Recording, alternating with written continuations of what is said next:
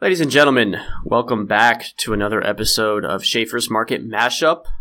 It is Tuesday, February 14th, Valentine's Day. Please welcome Joe Hargett, Schaefer's new senior research analyst. You can formally find him on greatstufftoday.com. I'm very excited for today because this is the least amount of guide I've ever put together, but I think it's going to work because I feel like you can pretty much talk about everything. So, Joe, it's great to have you on. Introduce yourself here for a little bit, and then we'll get into it. Hey, nice to be on. Nice to be at Schaefer's, or back at Schaefer's, as I should say. I actually got my career started in finance at Schaefer's Investment Research. Really wonderful foundation for learning the market and figuring out how to trade for everybody out there. It launched me into... Geez, when you start off with options, where else is there to go? Mm-hmm. You kind of end up in there, and I've been on Forbes, Investor Place. My latest stint, as you mentioned, was at GreatStuffToday.com, run through Banyan Hill. That was quite an experience. If you want to start off there, where would you like to start off? Let me not talk all day long and let you jump in here a little. Well, I usually love just sitting back and listening, but how about, what I think is interesting is you have a lot of editorial background. When you're at Schaefer's, you basically did what I did, or you did what I do right now, and you were involved in the digital content side. I know it was called editorial back then. Yep. So walk me through how you've managed to thread the needle between writing and being, a research analyst. Because, look, I'm a pretty damn good writer. I couldn't trade worth shit. Yeah. So the fact that you can balance both, I think there is some useful information that a retail investor can unpack out of that. Well, interestingly enough, I didn't go into finance in college. I went into computer science, and then they wanted me to do 4 years of calculus. I did end up going to college for 6 years, but that was because I switched majors because they wanted me to do 4 years of calc, and I got through 2 and went, no. No, thank you. Ended up an English major, got out. Jocelyn Drake, who was in the editorial department at Schaefer's for a while, eventually became manager of that department, hired me in, said, we can teach you the market, but we can't teach you to write. I could already write. Get in, start copying people, learning the market. And eventually learned how to trade from Schaefer's, just using their indicators, the SWAR, the sentiment. It all just made so much sense, and I just have this inquisitive nature, which is why writing works for me. I get to write about multiple topics, or at least that's where I thought I was going to be, and ended up writing about the market and found out I could write about all of those topics in this one role, in this one writing about the stock market. You can write about anything from oil to dirt to solar panels, semiconductor. I mean, if you pick a topic, you can write on it in this field. It's just wonderful. And then my curiosity led me down so many rabbit holes in trading options and all of that I had to try to figure that out. So every time I get interested in something, I drill down hard on it, and got to hone some of those skills outside of Schaefer's with the trading and whatnot. But yeah, I got lucky. I have this really curious nature. I don't leave well enough alone. I dig in beyond what they tell me not to look at and figure out what I need to get to make money off of trading this or about writing about that. So it's been quite a ride. I haven't told this story in a while, and I feel like it will resonate well with you. I took microeconomics at the small liberal arts college that I went to, and I failed it.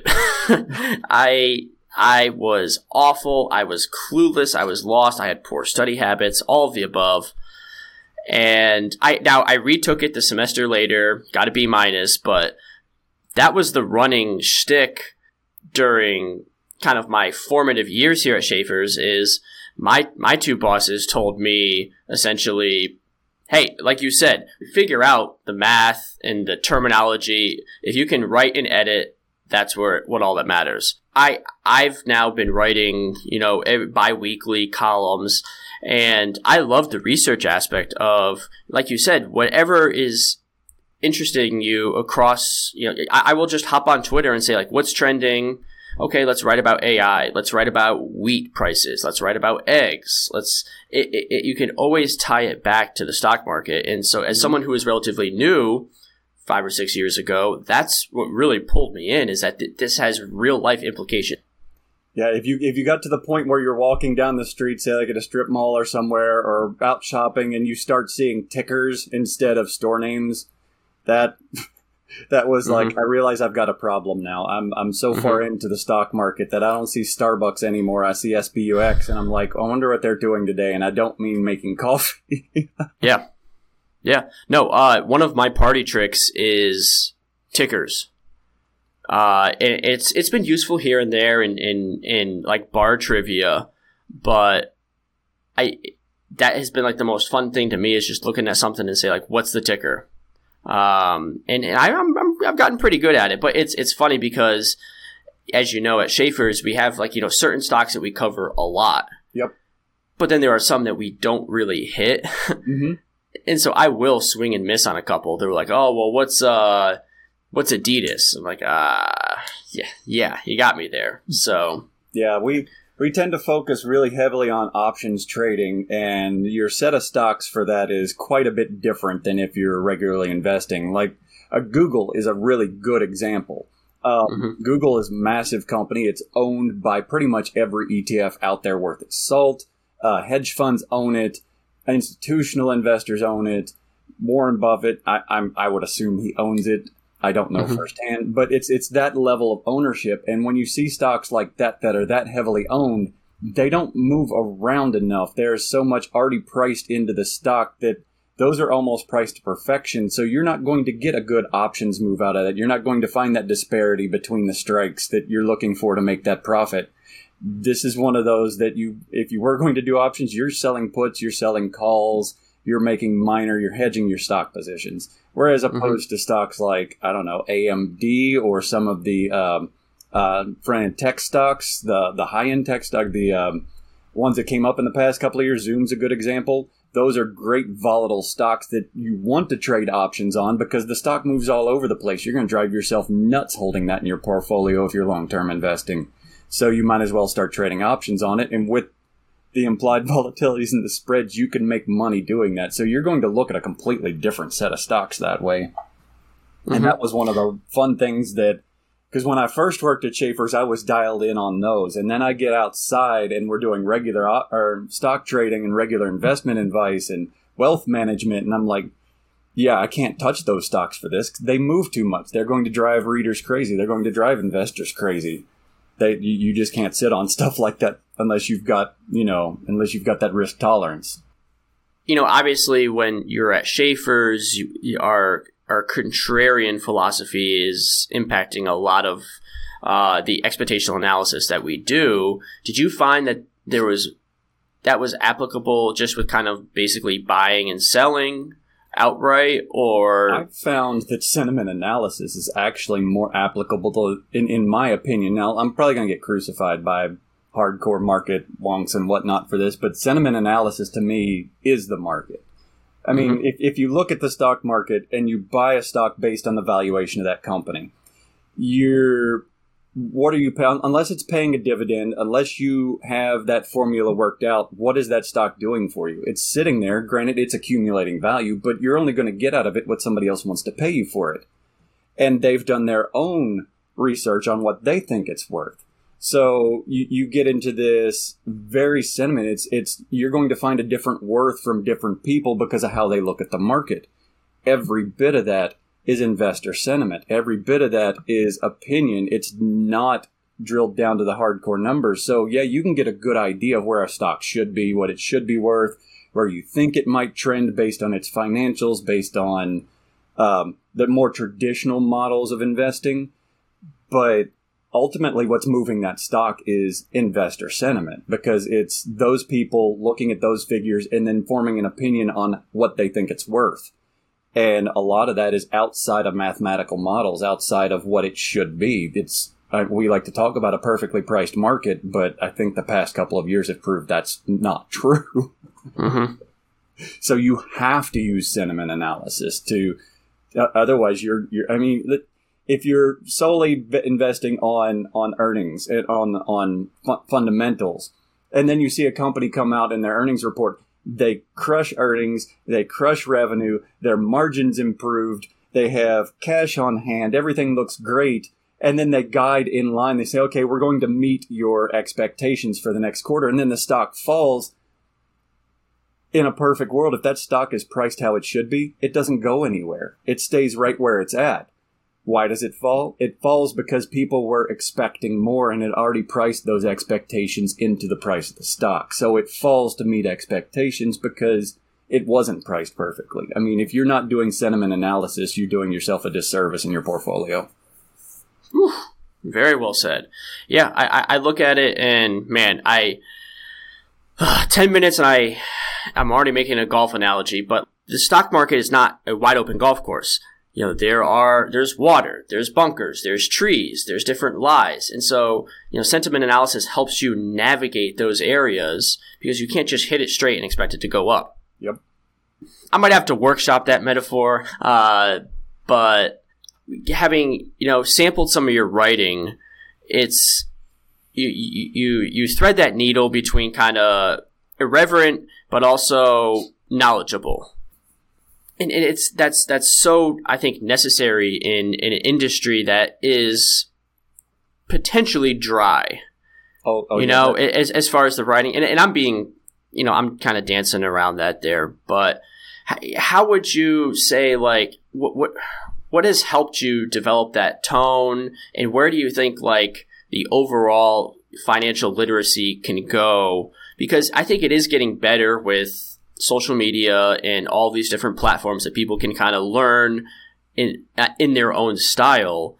But what's next? Well, when I came in, I don't want to knock Schaefer's. I love working for the company. But when I came in, I was copying other people. I was copying what everybody else wrote. Not copying directly, but, you're like modeling writing styles. And it was a very prim and proper, very stuffy, for English lit mate. It's like writing in Old English or Shakespeare. It's very prim, very proper, very Jane Eyre type. So, and it gives you that because you think, if I'm investing, it should be way up here. It should be very knowledgeable. I shouldn't be going after the jokes or after this. It should be serious business. And while it is still serious business, you can have serious business, but if you don't understand what you're reading, you're not going to be very good at investing. And people who have money either know what they're doing or they pay people to know what they're doing. What dawned on me is in like 2019, 2018, is that there was a slow building pressure of retail investors who were hitting message boards, who were hitting this, and they weren't doing the usual Wall Street Journal stuff. They weren't hitting up CNBC. They weren't hitting up MarketWatch or Barron's even. They were hitting up bulletin boards and they were making memes about stocks and they were joking about it. And there were people who were like, I didn't understand this when Warren Buffett explained it in technical terms, but when you put that meme up there, it made perfect sense. Now it clicks. And I'm like, there's a whole market out there of people who aren't, I don't want to say financially literate. They're very financially literate. They just don't understand the terms that Wall Street talks in. And if you can take what Wall Street talks in and put it in layman's terms, then you bring in a whole new group of people to your readership, to your investing services, to your hedge fund, wherever you're trying to bring them into. And if you want to take that one step further, I think I may have taken it a bit too far with GreatStuffToday.com. That series that ran for 3.5 years, almost 4 years, and the whole point was using memes, song lyrics, and pop culture references to explain the stock market to you. And I didn't know if it would work. My boss didn't know if it would work at the time, but he let me run with it, and it built into something that I don't think I've seen anywhere else in the market. I don't want to toot my own horn too much, but I don't think I've seen anybody else use Turn the Page by Metallica to do a retcon on a trade that went wrong. So that is such a good cover. And look, I love Bob Seger. Yeah, I agree. That's why I did the Metallica. I like the Bob Seger version, but I grew up on the Metallica stuff. I grew up on the his big hair, and then into the '90s grunge. So Edge for me, then Bob Seger. So. Oh yeah, my older brother gave me a Ride the Lightning T-shirt back when I was a kid. Nice. But it's also funny because the running joke is, my brother's a big Metallica person. My mom dated Bob Seger briefly back in college. So there's a little bit of war for the turn the page in the Martin household. But what you were saying, I think, does tie back into sentiment, where people want an emotional connection to what they're reading. Mm-hmm. That's why the internet is here. That's why there's social media. We are constantly looking for something to connect with and resonate with. And like you said, we don't have this, we don't use the jargon that the bigwigs, however you want to classify them, use. You almost have to write it in layman's terms. But I don't mean layman's in like you're dumb and poor. I mean how would you talk to someone at a coffee shop? How would you talk to someone at a bar? How would you talk to someone over dinner? Yep. And that has a chance of reaching people at an emotional level more. So when you package that with actual digestible information, I think it really does have a chance to be a huge hit, like you said. And one of the important things, like you said, it's not the dumbing. It's not calling people stupid. It's not saying any of those things. What it is if you let's say you went out at a bar, had a drink with somebody, and they're asking you about, hey, what do? You invest in the stock market for a living. Well, how do you explain that? You aren't going to sit there with somebody you're trying to be friends with and talk like the Wall Street Journal writes. It's not going to happen. Nobody talks like that. So you're going to talk like we are right now. And a lot of my writing has morphed into imagining talking directly to the other person on the other side of the screen in ways that I would talk to you right now, and write it that way so that it comes off more natural, it comes off more personable, it comes off more, I'm interested in you, I'm talking with you, we're having a conversation. And I think sometimes I even in italics would answer myself just to continue to simulate that conversation so that it felt more approachable, so that we were together lifting up instead of me preaching at you and telling you what to do, which sometimes works, sometimes builds resentment. If you're right all the time and you talk like that, you're going to get a decent following. The moment you mess up, somebody's going to go, not so high and mighty now, are you? It's just, it's a because they're going to do that anyway. So you need to have that rapport. You need to have that conversation. And this just helps people learn so much faster that way. The Big Short, one of my favorite movies, and I watched that movie even before I started working at Schaefer's. So, but that was very, again, formative in my development when I first started here. That quote that Ryan Gosling said, where I've got it pulled up here. Wall Street loves to use confusing terms to make you think only they can do what they do, or even better, just to leave them the fuck alone. Yep. And there can be a little bit of, like you said, talking down in demeaning, where it's like, oh, well, obviously it's this, this, and this, and then when you see this, you just have to do that. And many people will look at that and just say, okay, like it's not that complicated. No, it can be untangled, and it just takes a little bit of effort, go a little extra yard of saying like, okay, well, let me frame this in a way that you can understand it. Yep.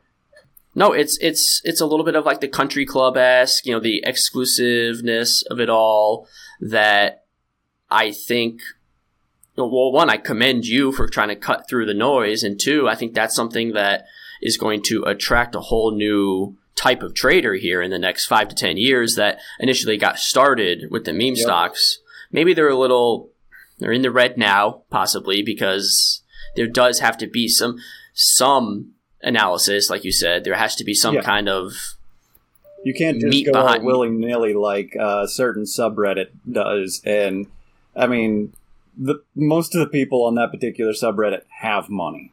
The ones who established it, who are basically running it, the big dogs over there, they have money. They're betting what they can afford to lose. And sometimes what they can afford to lose is a lot more money than some of the other people who have gravitated to that area make in a year. And they can afford to lose. So you can have fun if you've got money to burn. We all go to Vegas. We all do crazy things here and there. You can treat Wall Street the same way. You can not do your research. You can YOLO. You can meme stock. You can do what you want. Eventually, it's going to bite you. Soon, you may hit one big one and be, yeah, I'm set, and now I'm going to go bet on everything else and lose it all the next hand. If you don't do your research, if you don't know what your risk tolerance is, if you don't know what you've got to lose, if you don't know how to buy a put or a call, you probably should not.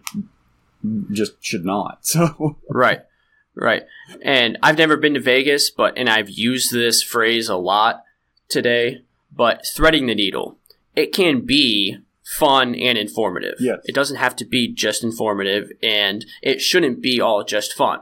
But that needle it's hard to thread, but when you do, that's the good stuff. I think Wall Street would be better off as a whole if it not went full on, let's be casual about everything, but if they embraced that casual aspect of the investing public and not derided them like they do with retail investors. They if you look around enough, you read enough, you realize that they get looked down on a lot. Every market cycle, you're like, oh, the smart money's already up, but the retail investors are still buying. Why are they still buying?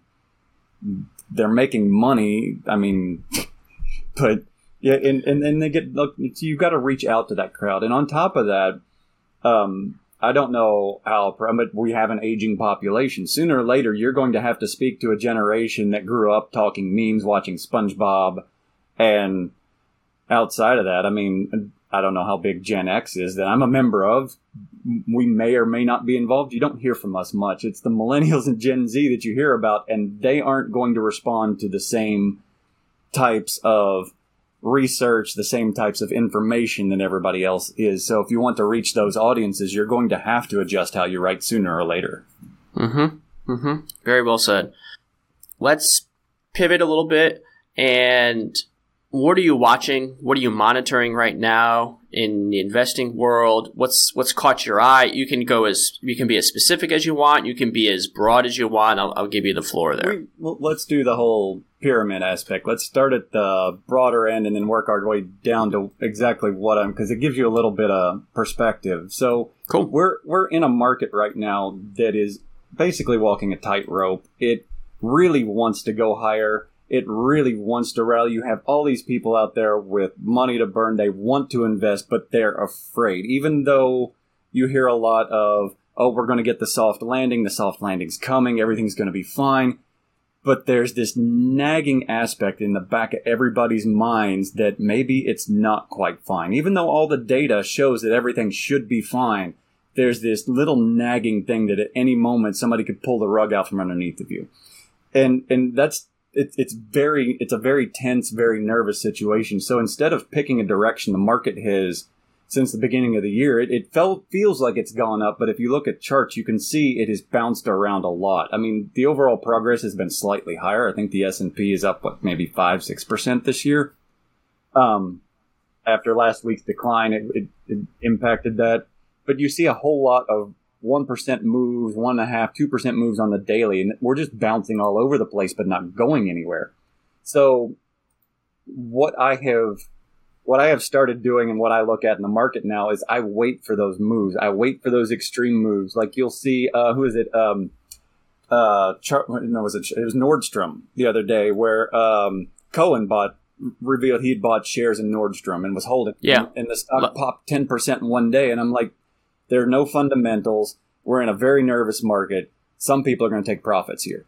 Short the stock at that level. It pulled back. It's probably pulling back today. I haven't checked the market in the past hour, but it was pulling back yesterday. It was a great reversal move. The same thing on the other end. If you see stocks that are getting hammered 10, 12% down and you look at their reports and go, this doesn't look that bad. They just guided slightly lower. Everything else was above board. That's that nervousness that there is going to be a recession settling in, and some of those are indicating, so the stock will sell off. And a lot of investors will come back in later and realize that wasn't that bad a report, and the stock will rebound off of that. So I'm doing momentum reversal plays mostly because that's what the market's giving me. It's what it's giving everybody. I've seen a lot of our traders in the trading department do similar things. Now, I don't think they would call it that, because we're all look at different things. But when you see it, you see that either continuation on a momentum trade or a reversal momentum trade, and those have been very, very profitable so far this year. Yeah, contrarian. Yep. You catch them at the end. What's the saying that Bernie uses?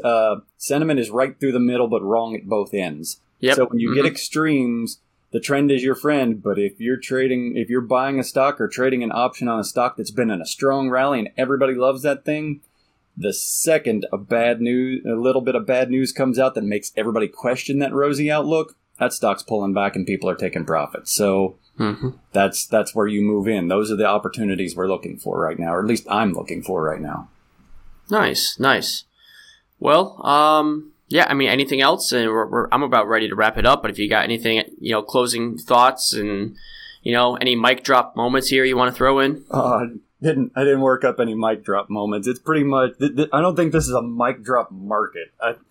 But at the same time, that might be a mic drop moment, is saying it's not a mic drop market. It may very well be. And the moment that mic drops, we'll pick a direction and we'll be off to the races, either buying puts and shorting, or if we're lucky and we do get that nice soft landing for the economy and the stock market, we'll be off to the races on the upside, and then we'll all be happy. That's awesome. Well, Joe, I hope you had fun, because you're going to be coming on here a lot more. I can't wait to have you on. We can really dive into some deep stuff, talk a little more, Metallica maybe, and really take this where everyone's learning, everybody's having fun, and everybody's hopefully making some money. Yep.